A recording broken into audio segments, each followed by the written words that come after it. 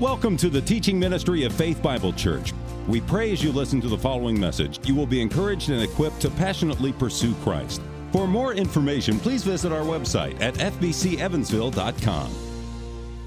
All right, we'll go ahead and get started since it's 9 o'clock. I am excited to talk to you guys today about Hudson Taylor. Many of you may have heard the name Hudson Taylor before.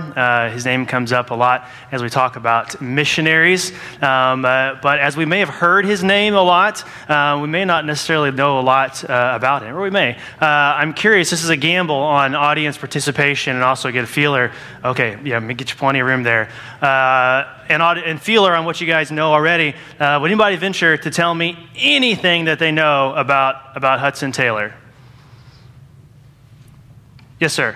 Isn't he a doctor? Yes, he did, as many missionaries at that time practice medicine. I don't know if they would have qualified him as a doctor per se, but he did a lot of medical work over there. So yes, right now Kyle is leading with 1 point. Who else? Yes.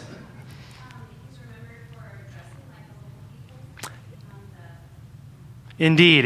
So that's probably the thing that I most remember about Hudson Taylor is his distinguishing mark of dressing like the locals, which we'll talk about a lot. But you can see in the picture that's up here, him dressed with the hat, and actually we'll talk about the hairstyle as well. And then as you see today, wearing the same outfit. They don't usually wear this too much now, except for big celebrations. So even though I had this when I was over there, I hardly ever wore it. But yeah, so that was a big distinguishing mark, and we'll talk about why that was such a big deal to him and why it was such a big deal to those who were not following that. Good. Anyone else? All right. Well, we're going to learn a lot today then. So why don't I pray for us, and then we'll get started. Father, we are thankful for a heated building. We are thankful for a roof over our heads. We are thankful for chairs that we get to sit in, and for people that are sitting next to us, around us in those chairs. We're thankful for the little ones who are learning next door in other rooms. So we're thankful, Father God, for your word that you have given to us to learn from. We are thankful for your Holy Spirit that you have given to us to teach us and to help us to learn. And so we pray in this hour, Father, as our children are next door learning about you, we pray, Father, that they would come to know you at an early age, Lord. And Father, we pray here in this room as we talk about and remember Hudson Taylor and your work in his lives, that you would do a work in us as well to increase our fervency in prayer and our prayer for missions around the world, and just our heart to share your word and your gospel with the lost that are around us and the lost that are around the globe. It's in Jesus' name we pray. Amen. All right, if you want to click to the next slide, I was happy to pick Hudson Taylor because he had a big impact on my own life. When I went to China in 2004 as a 22-year-old, I did not know about Hudson Taylor until right before I went over there, and it was kind of a suggested reading. And so I read a book on him, and I was heavily impacted by his mission strategy in China, as far as trying to be one with the people, to assimilate himself with them, to not to be separate from them, but to live in a very sacrificial way among the Chinese, and to try to rub shoulders and eat and drink with them as much as he possibly could, and in that to try to win lost souls to Christ. So, and as a big part of that, as we'll talk about, is his Chinese dress. When he went over there, he was dressed as every other missionary in China at the time, in proper British 19th century attire, which set them apart from the Chinese, which created a stumbling block, which we'll talk about. And then second, he is known as a man of prayer, which is true for a lot of missionaries that we'll talk about. We have talked about this entire quarter, which is part of the reason why we're talking about them, because they were people of prayer and did magnificent things. He would often wake up at 5 a.m., spend 2 hours in prayer in his quiet time before he would actually start his day. As an overflow of that, he was also kind of pioneered something we refer to as faith missions.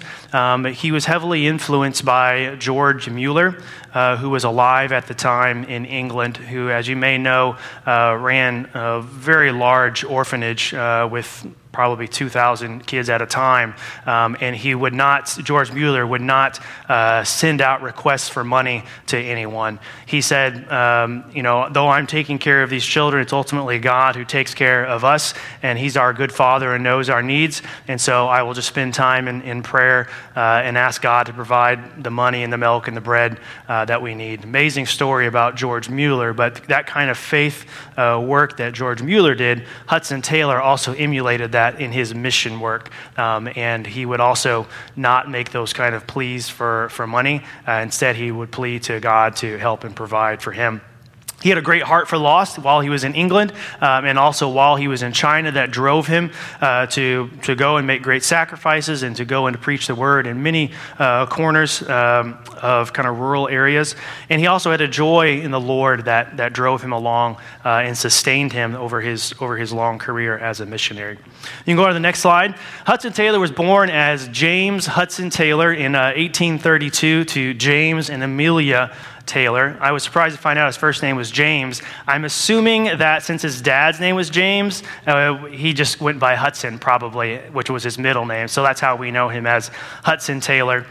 His family was a Christian family, part of the Methodist Church, very active in their faith. They had prayed before Hudson was born that he would be sent to China to take the gospel to China.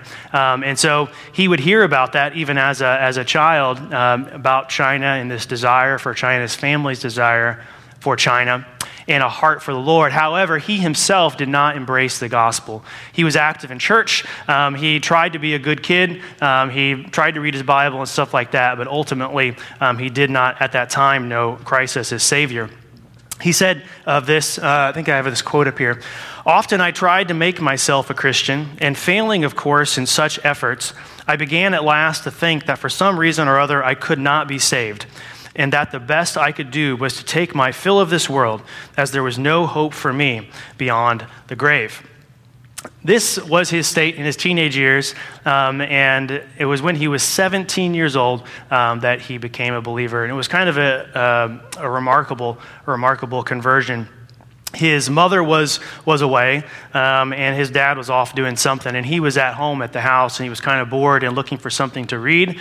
His father had a gospel tract laying around, which apparently he had a lot of this literature, and he picked it up, went over into the room, started reading over it, and it's nothing new to him. It's information and verses that he had seen before, but this time as he was reading the gospel in this tract that was laying around in his house, he began to see his own sin and began to see that Jesus Christ had died for him, that he would have forgiveness of his sins, and that this was the only way that he would have peace with God and peace in this life. And he gave his life over to the Lord at this moment with a gospel tract in a corner of his house.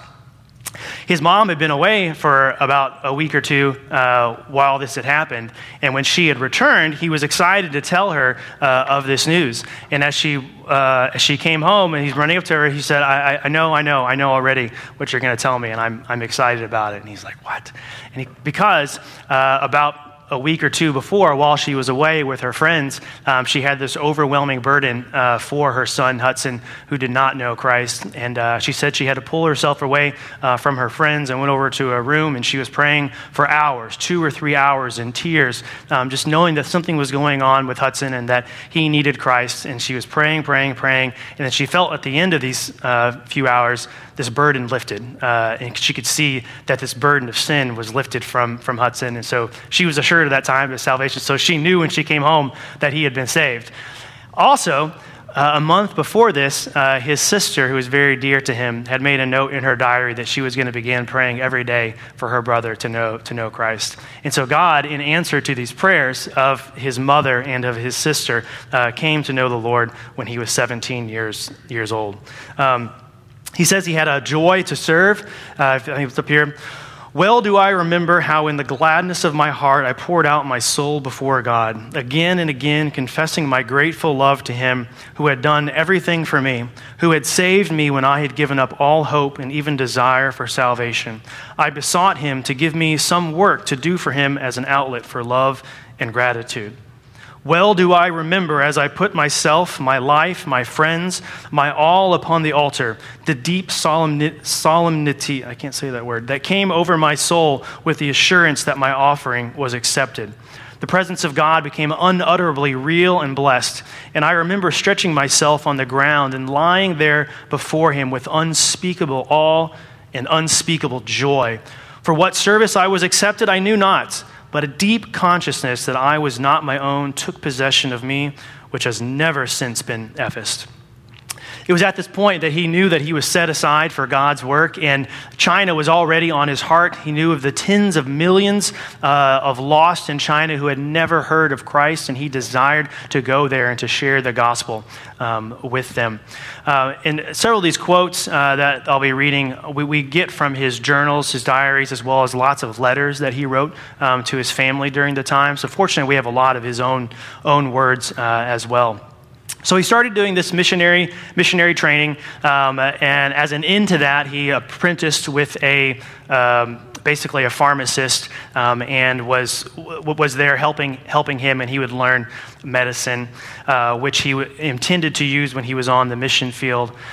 He started to learn Chinese because he knew that would be important over there. However, to take a Chinese course was going to be extremely expensive, as well as just getting a hold of a Chinese dictionary was going to be very expensive, and they were not very well off. So what he did, he was able to get his hands on a Chinese Bible, and if anyone studied languages before, he did something very difficult. He went to the Chinese Bible and then the English Bible, and he started looking for words that might be in the same places, and by that, he learned over 600 Chinese characters, even before he went over to China, just by matching up things. So that was his cheap way of learning Chinese.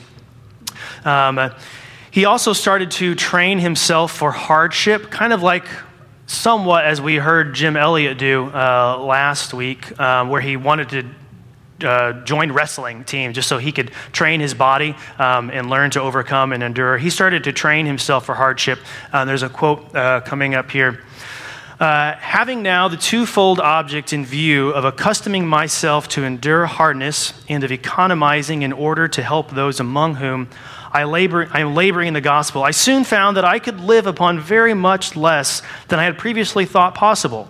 Butter, milk, and other luxuries I ceased to use, and found that by living mainly on oatmeal and rice, with occasional variations, a very small sum was sufficient for my needs. In this way, I had more than 2/3 of my income available for other purposes. And my experience was that the less I spent on myself and the more I gave to others, the fuller of happiness and blessing did my soul become. So he started to restrict his expenditures extremely, not spending on luxuries like butter and milk, and found that by saving this kind of money, he was able to give to others more. He started to live a very, very sacrificial life. And even as his finances that he was living on were quite small, he would begin to depend upon the Lord for his needs. And he would do this kind of faith mission approach, even with his salary with the pharmacist that he was interning with. So the pharmacist had told him, hey, please remind me every 2 weeks or so when I'm supposed to pay you, because I forget about it. So please just remind me when it's when money's due. Well, Hudson had determined that he was not going to do that. He was going to trust in the Lord to provide for him, and so he was not going to remind the pharmacist. He would remind God, hey, I need some money right now. I'm running low on food. You can question the wisdom of this, but that was his faith test that he was going to do. So he was working for this guy, and his money his salary became due, had not been paid, but again, he started praying to the Lord, and his savings started going down. So now like a week has passed, and he wasn't living on much already, and basically he was down, left to nothing. He was left with a half crown, and I'm not familiar with the British money system, but it was a coin. All he had was this one coin, this half crown, that was really not going to buy him much. He got a call, or a man came and sought him out and said that his wife was very sick, and he wanted her to come pray for her. And he said, "Why don't you have the priest come and pray for her?" Because they were Catholic. And he said, "Well, the priest was requiring money to be paid to come out and to pray for his wife." And he's like, "That's just wrong." And so I'll come out and I'll come pray for your wife. And 5 kids or so that were living with him, they were starving, and the whole way there, he was thinking about their situation of not having money, not having food, and he's thinking about this little half crown that he has in his pocket, and the half crown is worth 2.6 shillings, so 2 shillings and 6 pence, and he was thinking, I just wish I didn't have only a half crown. I wish I had the 2 shillings and a 6 pence, and I would be able to give them, one of my shillings, because I need something to eat, and I don't have anything to provide for myself. They're still walking there. He's praying through this struggle the whole time, and God's like, "You would just give him, a shilling?" And he's like, as he's going, he's like, "No, I would give the 1 shilling and 6 pence to them, keep, one for myself." Finally, he was thinking, if he had the 2 shillings and 6 pence, I would just keep the 6 pence for myself, and I would give, the 2 shillings to them. He arrived there, and he prayed for the wife, the mother, and he could see the state of all of them. They were very, very, very poor. And he's like, "Man, I just wish I had, the 2 shillings and 6 pence, because if I just had the 6 pence, I could give it to him." And he said he felt convicted as God was saying to him, "You would be okay with 6 pence, which is very, very, very, very small amount, versus nothing? Like, can you not trust me? You need 6 pence and your faith, that's what is required." And he felt very burdened by this, and so he pulled out his half crown, gave it to them. And he said this overwhelming joy came over him as he walked home with nothing in his pockets, nothing to his name. He had a bowl of gruel waiting for him as he got home, and he said it was a wonderful feeling. He felt free, he felt joyous, and it was one of the best feelings he had. The next morning, as he ate the remaining parts of that gruel, his feelings and tests were tested, because now he was getting very hungry. I went to work the next day, was not paid, and I think it was the day after that. Into the week, still had not been paid, and so he was praying, "God, I don't have any money. I'm hungry, and I need you to provide for me." Suddenly, at 10 o'clock at night, while he was cleaning up and the pharmacist had been leaving, the pharmacist walked back and he says, "Amazing thing, who happened to be their wealthiest patient had just come, and that patient had felt burdened that he owed money on their last appointment, and he said he just couldn't get through the weekend without coming and paying for it, even though it was 10 p.m. So came in, wrote these notes up. So Hudson was like, "Wow, that's really cool," and he's like, "And that could go to me," and the pharmacist was already leaving without thinking about paying the money to Hudson, but it came upon him like, "Oh, I owe you money." And so in his dire need at this moment, he was knocking on the doors of heaven, pleading with his father, and he saw that his father would provide for him, even as he was being tested. This story is a picture of how the rest of his ministry was in China. He would continue to depend upon God to provide for him, even when he was suffering. He joined the China Evangelization Society, which was a new startup for missions in China. He wanted to join one of these bigger missions like the London Mission Society, but he did not have a university degree. Kind of think about Gladys Aylward that I talked about, who she was being rejected. He was also rejected, but he found this opportunity to go with this new startup. And the political climate, there was something going on called the Taiping Rebellion, where it was a somewhat nominal Christian or Christians in China were starting to revolt and take over the part of the empire. Anyways, politically, it was a good time to go over there. That ended up fizzling out and not being much to it. But he went ahead and went over to Shanghai. So in September 19th, 1853, he sailed for China. March 1st, 1854, he arrived in Shanghai. If you do the math, that's about a little over 5 months he was on the boat from England over to Shanghai, which becomes remarkable when you think that he made approximately 10 trips to China in his lifetime. So that 5 month is a one-way trip, so double that, and you're looking at 7 years or so that he spent on a boat in his lifetime, going to and from China. So he arrived in Shanghai. This is kind of gives you a picture of what Shanghai would have looked like in the bustling streets towards the middle of the city in the 1800s. If you want to flip to the next slide, you'll see this is a house that was built in the 1800s in Shanghai by a Dutch engineer. I just found this picture online. This is a type of home that a expat coming from another country who would be going to this port city and have their job, they would set up this very Western-looking, basically compound where they were not out in the bustling, poor, dirty area of Shanghai where the normal Chinese were living. They would buy some land, acquire some land, build a nice kind of compound, basically, and live comfortably there.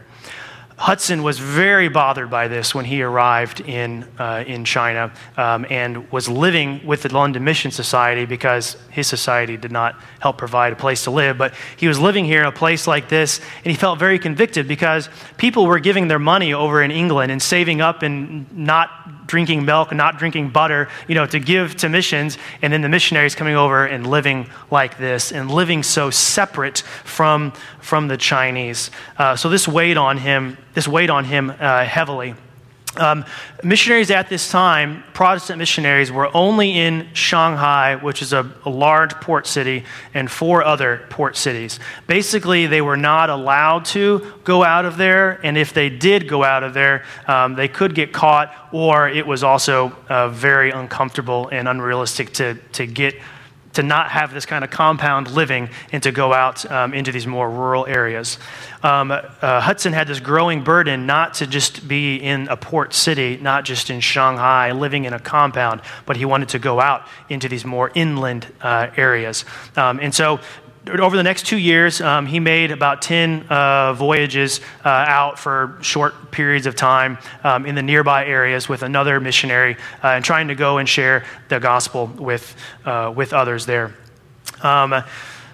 Let me get ahead of myself here. This is a good time to talk about the Chinese dress. So he would go out to these areas, and he would been learning Chinese, and he would go and try to speak in the city center, and he would draw a big crowd because everyone was fascinated by this white guy who was standing up in this very weird dress, which would have been the British dress. If you think of suits, you can keep that slide there. That's good. And they'd have he'd have his suit on with his top hat and tie and whatever, and would be out there speaking about Christ, and people would be very interested in him, not so much the gospel. And he found, one, that his being so different, though it did detract attention, it detracted from the gospel because they did not care about what he was saying. They only cared about how he looked. And he accounts one time he was there with his top coat on, and they were asking, somebody raised a hand and asked the question. He's like, I get, so the buttons on your shirt, I understand the buttons in the middle to help keep it together. But if you think of some old suit coats, they got the buttons on the side, and they're like, but what are those buttons for? Why? Nothing's, and he couldn't answer it. It was just these weird extra buttons on the side. And at that moment, he was like, man, they're thinking about all the wrong things and not hearing the gospel right now. And not only would it be a distraction there,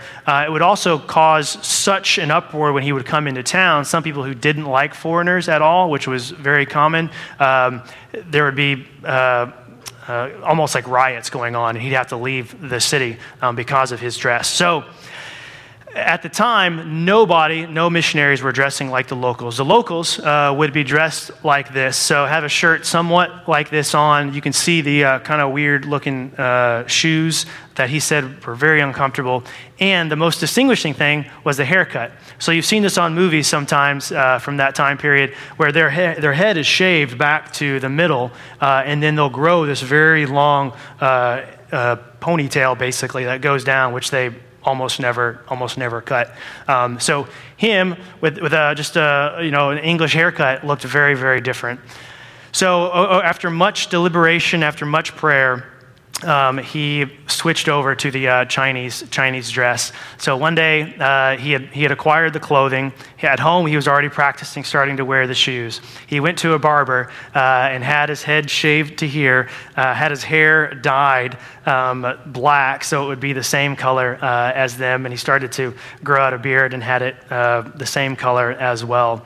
He says the change was remarkable. When he would go into these cities, they began to somewhat accept them as one of their own, and it would be curious to them, but they would actually listen to his message instead of seeing him as a foreigner and a foreign religion, instead something that they could believe in themselves.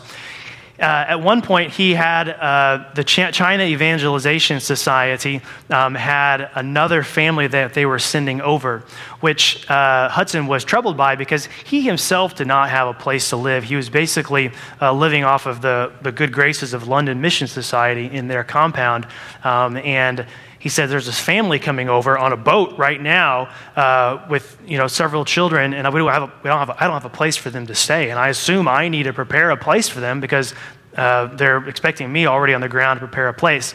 So he went out into the Shanghai city looking for places outside of the compound where he might be able to rent. And he found this place, found this house with 2 stories and several rooms in it. He went out there and started preparing it, but this is at the time when he was not wearing the Chinese dress. They did not want him out there. They burned the building next to it to try to force him out. There was a war going on at the time, and there was a lot of rubble around the house. At one point, a cannonball hit the house next door and sent rubble into his house, and it was not going to work for him to live out there. But he realized, this is where I want to be. I want to be out among the people. I want to be living like the people. I want to be eating their food, using chopsticks, speaking their language, instead of trying to use a translator and using a fork and trying to teach them to eat pizza, Eventually, he did that. That doctor, the guy who came from England with his family, was named Dr. Parker. When he arrived, they all shoved into the London Mission Society compound for a brief time, and an opportunity opened up for Dr. Parker to go to another port city nearby and open up a hospital there, which he did. It's at this point when he changed to the Chinese dress, and he then eventually left the China Evangelization Society because they carried a lot of debt, and he was against debt, and they were not providing for him at all. So he's been there 5 years now, and he's taken on the Chinese dress, living in the Shanghai nearby area, and he's found a place now to live outside of the compound. So he's living among the Chinese, sharing the gospel with them. And a young lady catches his eye by the name of Maria Dyer. She comes from a China missionary family. She had grown up in China, went back to England, and now she was back in China. And she had many suitors coming after her. Hudson was by far the weirdest among them because all the foreigners there the British were looking at him as just, he's lost his mind, dressing like he was. But she liked that. She was all about the gospel. She was all about the Chinese and winning lost there. And she saw his heart for them and the lengths that he was going to share the gospel with them. And so while those around her were telling him have nothing to do with him, he was able to get permission to marry her, and they ended up marrying. In 1859, 1 year later, Dr. Parker, who had opened the hospital in the other port city, he had to return to England for health reasons, and he had written to Hudson and said, "Hey, could you come over and take over this hospital?" And he did. Went over to the hospital, but he said, "I'm going to run this differently because I don't have the funding that you were able to get as a full-blown doctor in your private practice. I'm, an apprentice, medical assistant basically, but I've got God on my side, and we'll take care of this hospital."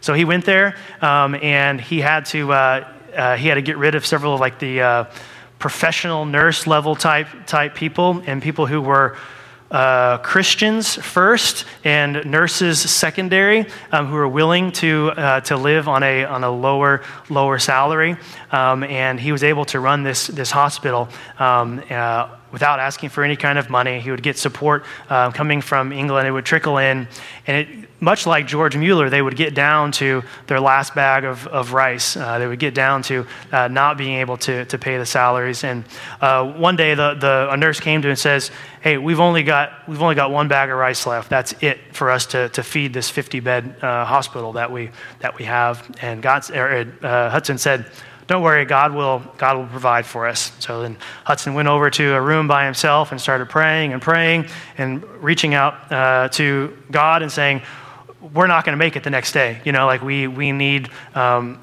food." That same day, a letter came from England from his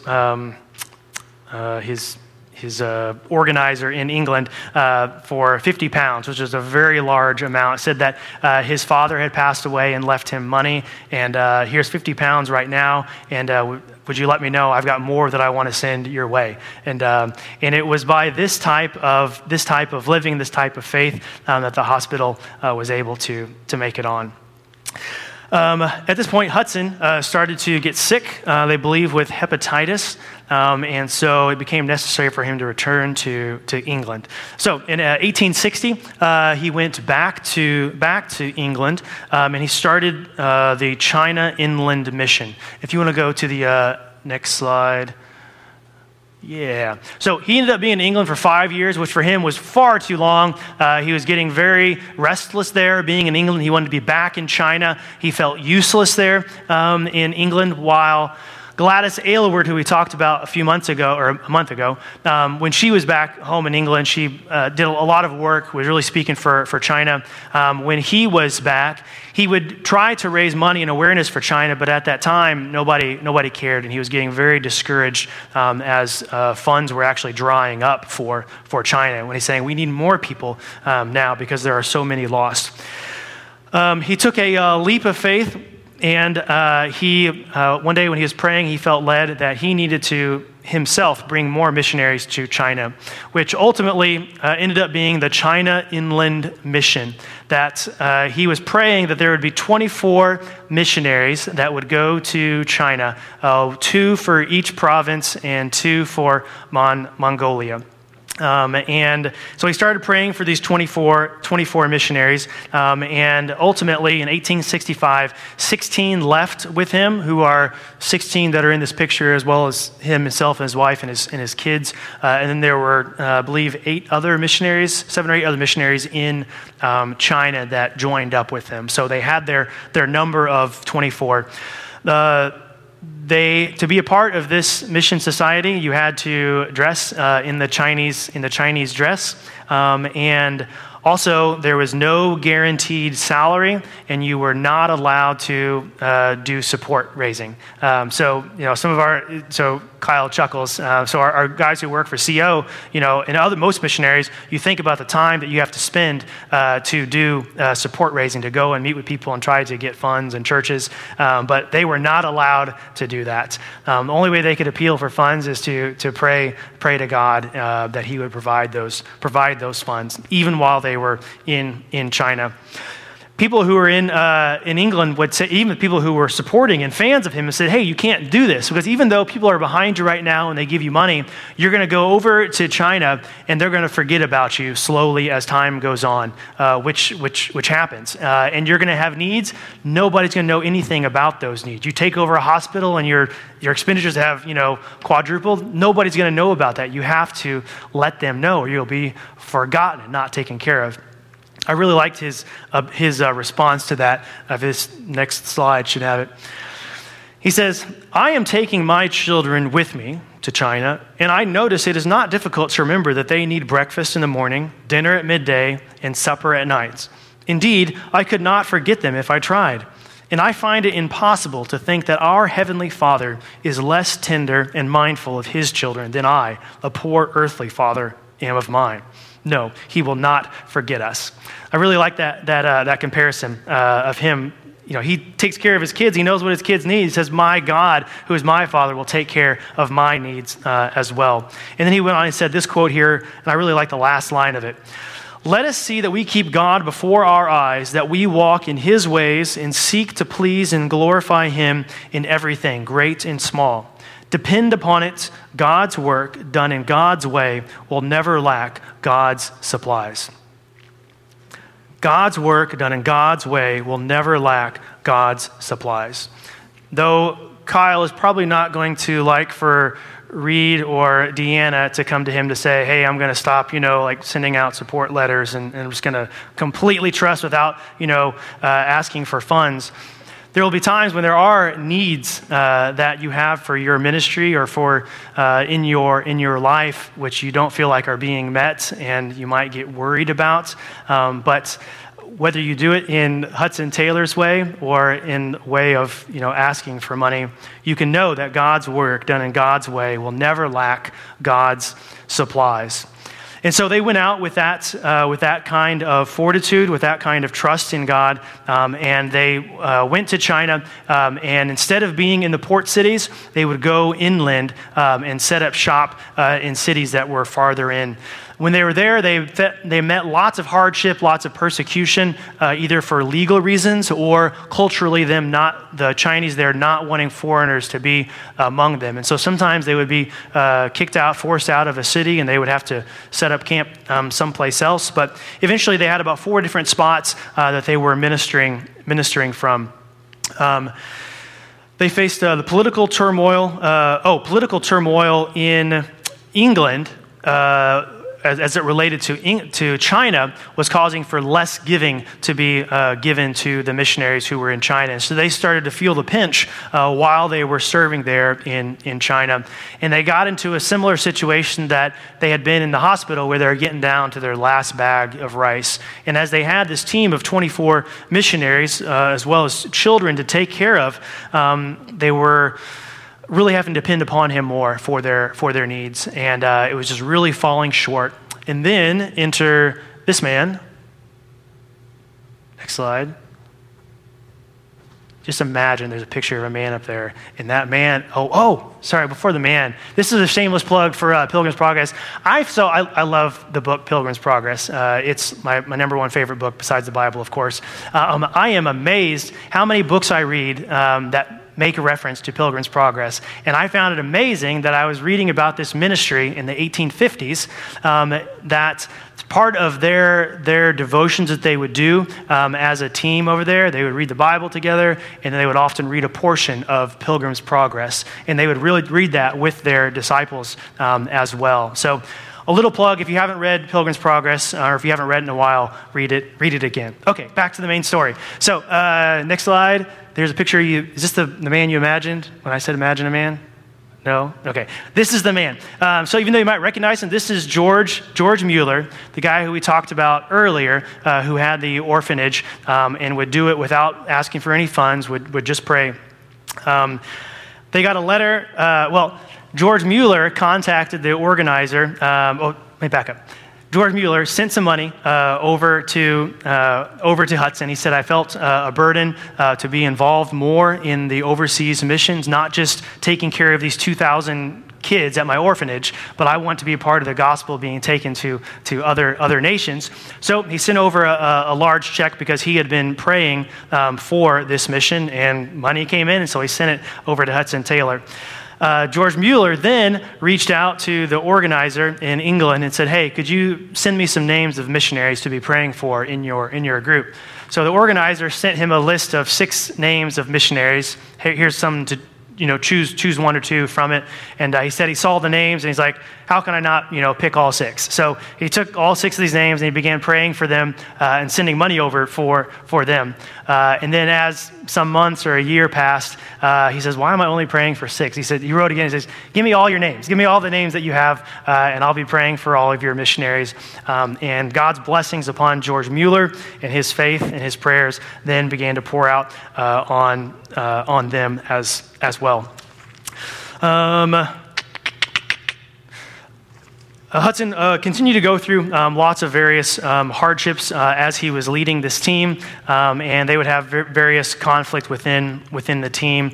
One such hardship that he had, his wife died, Maria. They had been married for about 12 years. She was 33 years old when she died. She had given birth to 8 children.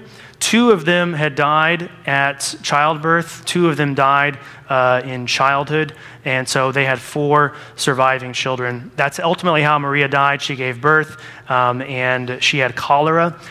She was not able to feed the baby, and the baby died, and then she ended up dying as well. They had to send off their children to England to be taken care of, and I'm getting ahead of myself. Maria was actually alive at the time when they sent their kids off. I believe there were 5 kids that they were trying to send off to England. When Hudson and Maria were taking the 5 kids to the port city in Shanghai, on the way there, their youngest child, son, got sick, and he died, and did not get to go to England. Maria, they had to bury him on the way. Maria was mourning the loss a couple days ago of her son. She caught word that one of the missionaries back at their station, the wife was very sick, and so she returned quickly to take care of the wife, to relieve the husband, and I believe the wife ended up dying there as well. But Maria, we talk a lot about Hudson Taylor, but Maria was by his side the entire time, was very active in sharing the gospel and in the mission. And her heart for the people and for her team comes out, I believe, in seeing she's just lost her child, and she still goes to take care of this other fellow missionary. He ended up getting remarried, Hudson did, about a year or 2 later, to another, I believe it was another team member, actually, and they were married for the rest of their lives until the early 1900s. What's the next slide look like? The China Inland Mission continued to grow. In 1876, 10 years later, they had 52 missionaries, which accounted for 20% of the missionaries in China. So this small ragtag team of the China Inland Mission had now become one of the largest groups in China. In 1881, he prayed for 70 new missionaries to come, and by 1884, he had gotten 76 missionaries to come. Again, in 2 years later, in 1886, seeing the great need in China with the millions who had not heard the gospel, he prayed that there would be 100 in the next year, new missionaries to be sent to China. Exactly 1 year later, he had gotten 102 new missionaries to come. And so continually, he would ask for these numbers, he would ask for these things so that the gospel would go out, and he would get them. It makes you wonder if he had not asked for 1,000, if he would have gotten 1,000 as well. I like this quote that he said as he would recruit missionaries. He said, "China is not to be won for Christ by quiet, ease-loving men and women." He was looking for bold people who are willing to go out and to make a sacrifice for the gospel. Over his lifetime, he made 10 trips, as I said, to and from China. One of his greatest hardships as he continued to lead the China Inland Mission, in China and in England was around 1900. There's something called the Boxer Rebellion. And at this time, the Chinese were pushing out the foreigners that were living there in the country. The China Inland missionaries, they stayed the longest one because they looked the most like the Chinese. They fit in the most, and they were also dedicated to the Chinese. Because of that, many of them were slaughtered. They lost 58 missionaries and 21 children who were killed, slaughtered during this Boxer Rebellion. Him, as leading the agency, weighed on him very, very heavily. He ended up having a mental breakdown of sorts, both in his psyche and in his body as well. And around 1902, he stepped down from leading China Inland Mission. In 1905, you can go ahead to this next slide. 1905, you can see him there, I believe, on the left.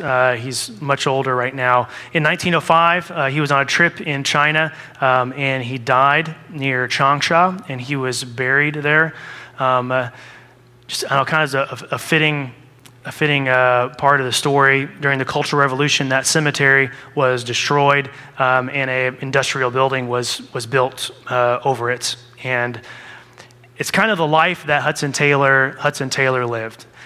He gave his all in his own life, with his family, with his body, with his finances, with his faith. Everything he gave to the gospel, not looking for anything in return as far as monetary wealth or recognition or anything. And so even his gravesite, is gone and just turned into a factory.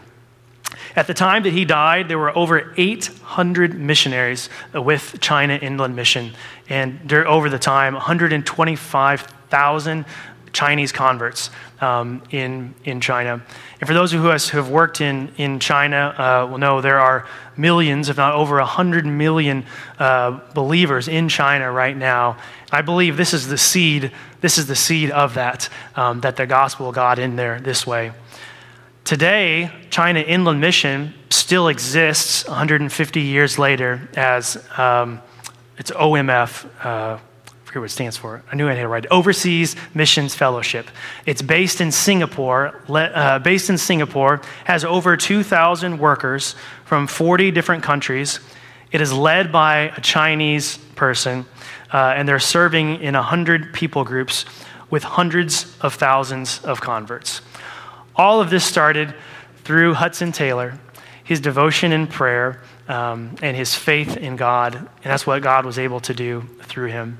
I hope that you will be encouraged by this in your lives and what you're doing in your arena here at this church, in your workplace, those that you are sharing with or those that you're not sharing with and that I'm not sharing with, and praying for those and the needs that you have, whether it be financial or physical or whatever it might be, taking those to the Lord and knowing that He will provide for you because He cares for you as a father cares for his child.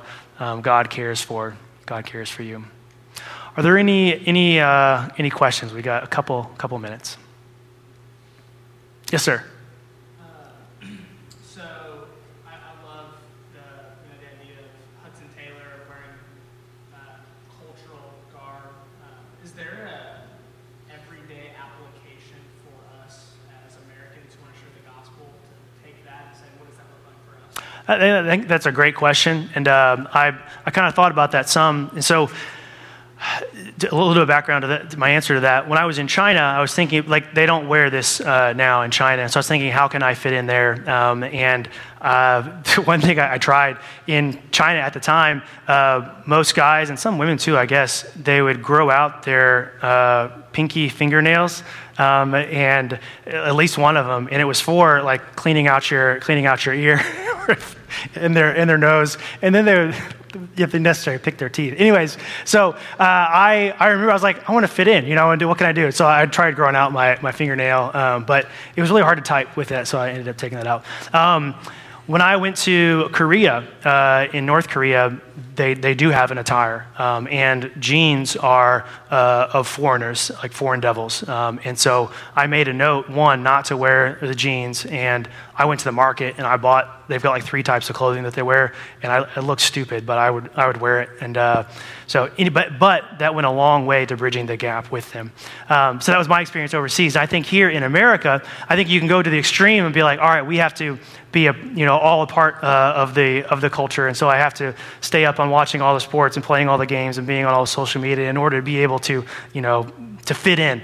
So I think that would be the extreme, which could be dangerous. However, I think the way to not honor this principle is to sit in a corner and read a book 100% of the time and not be engaged with people and have nothing to talk with them about, and which I'm sure that you guys run into on campus, as far as doing basketball or whatever it might be, to be able to connect with them.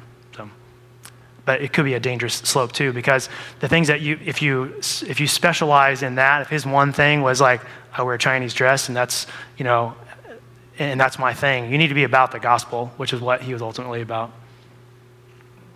Good. Other questions? Yes, Caleb, I see you. Good. I can see it in your eyes. I'm just kidding. All right, let me pray for us, and then get ready for service.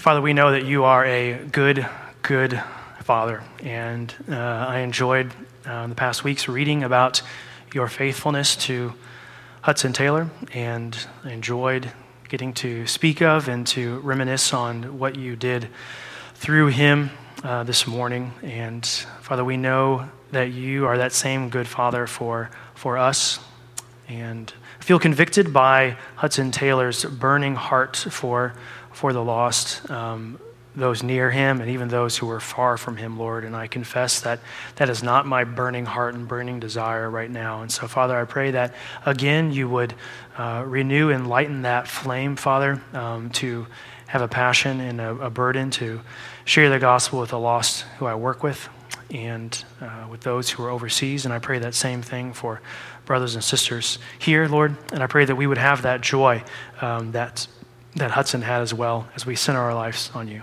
We do pray for China, and we pray for our brothers and sisters there who continue to carry the torch, who do face persecution.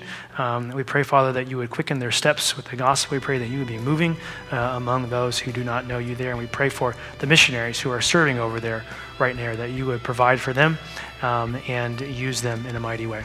It's in Jesus' name we pray. Amen.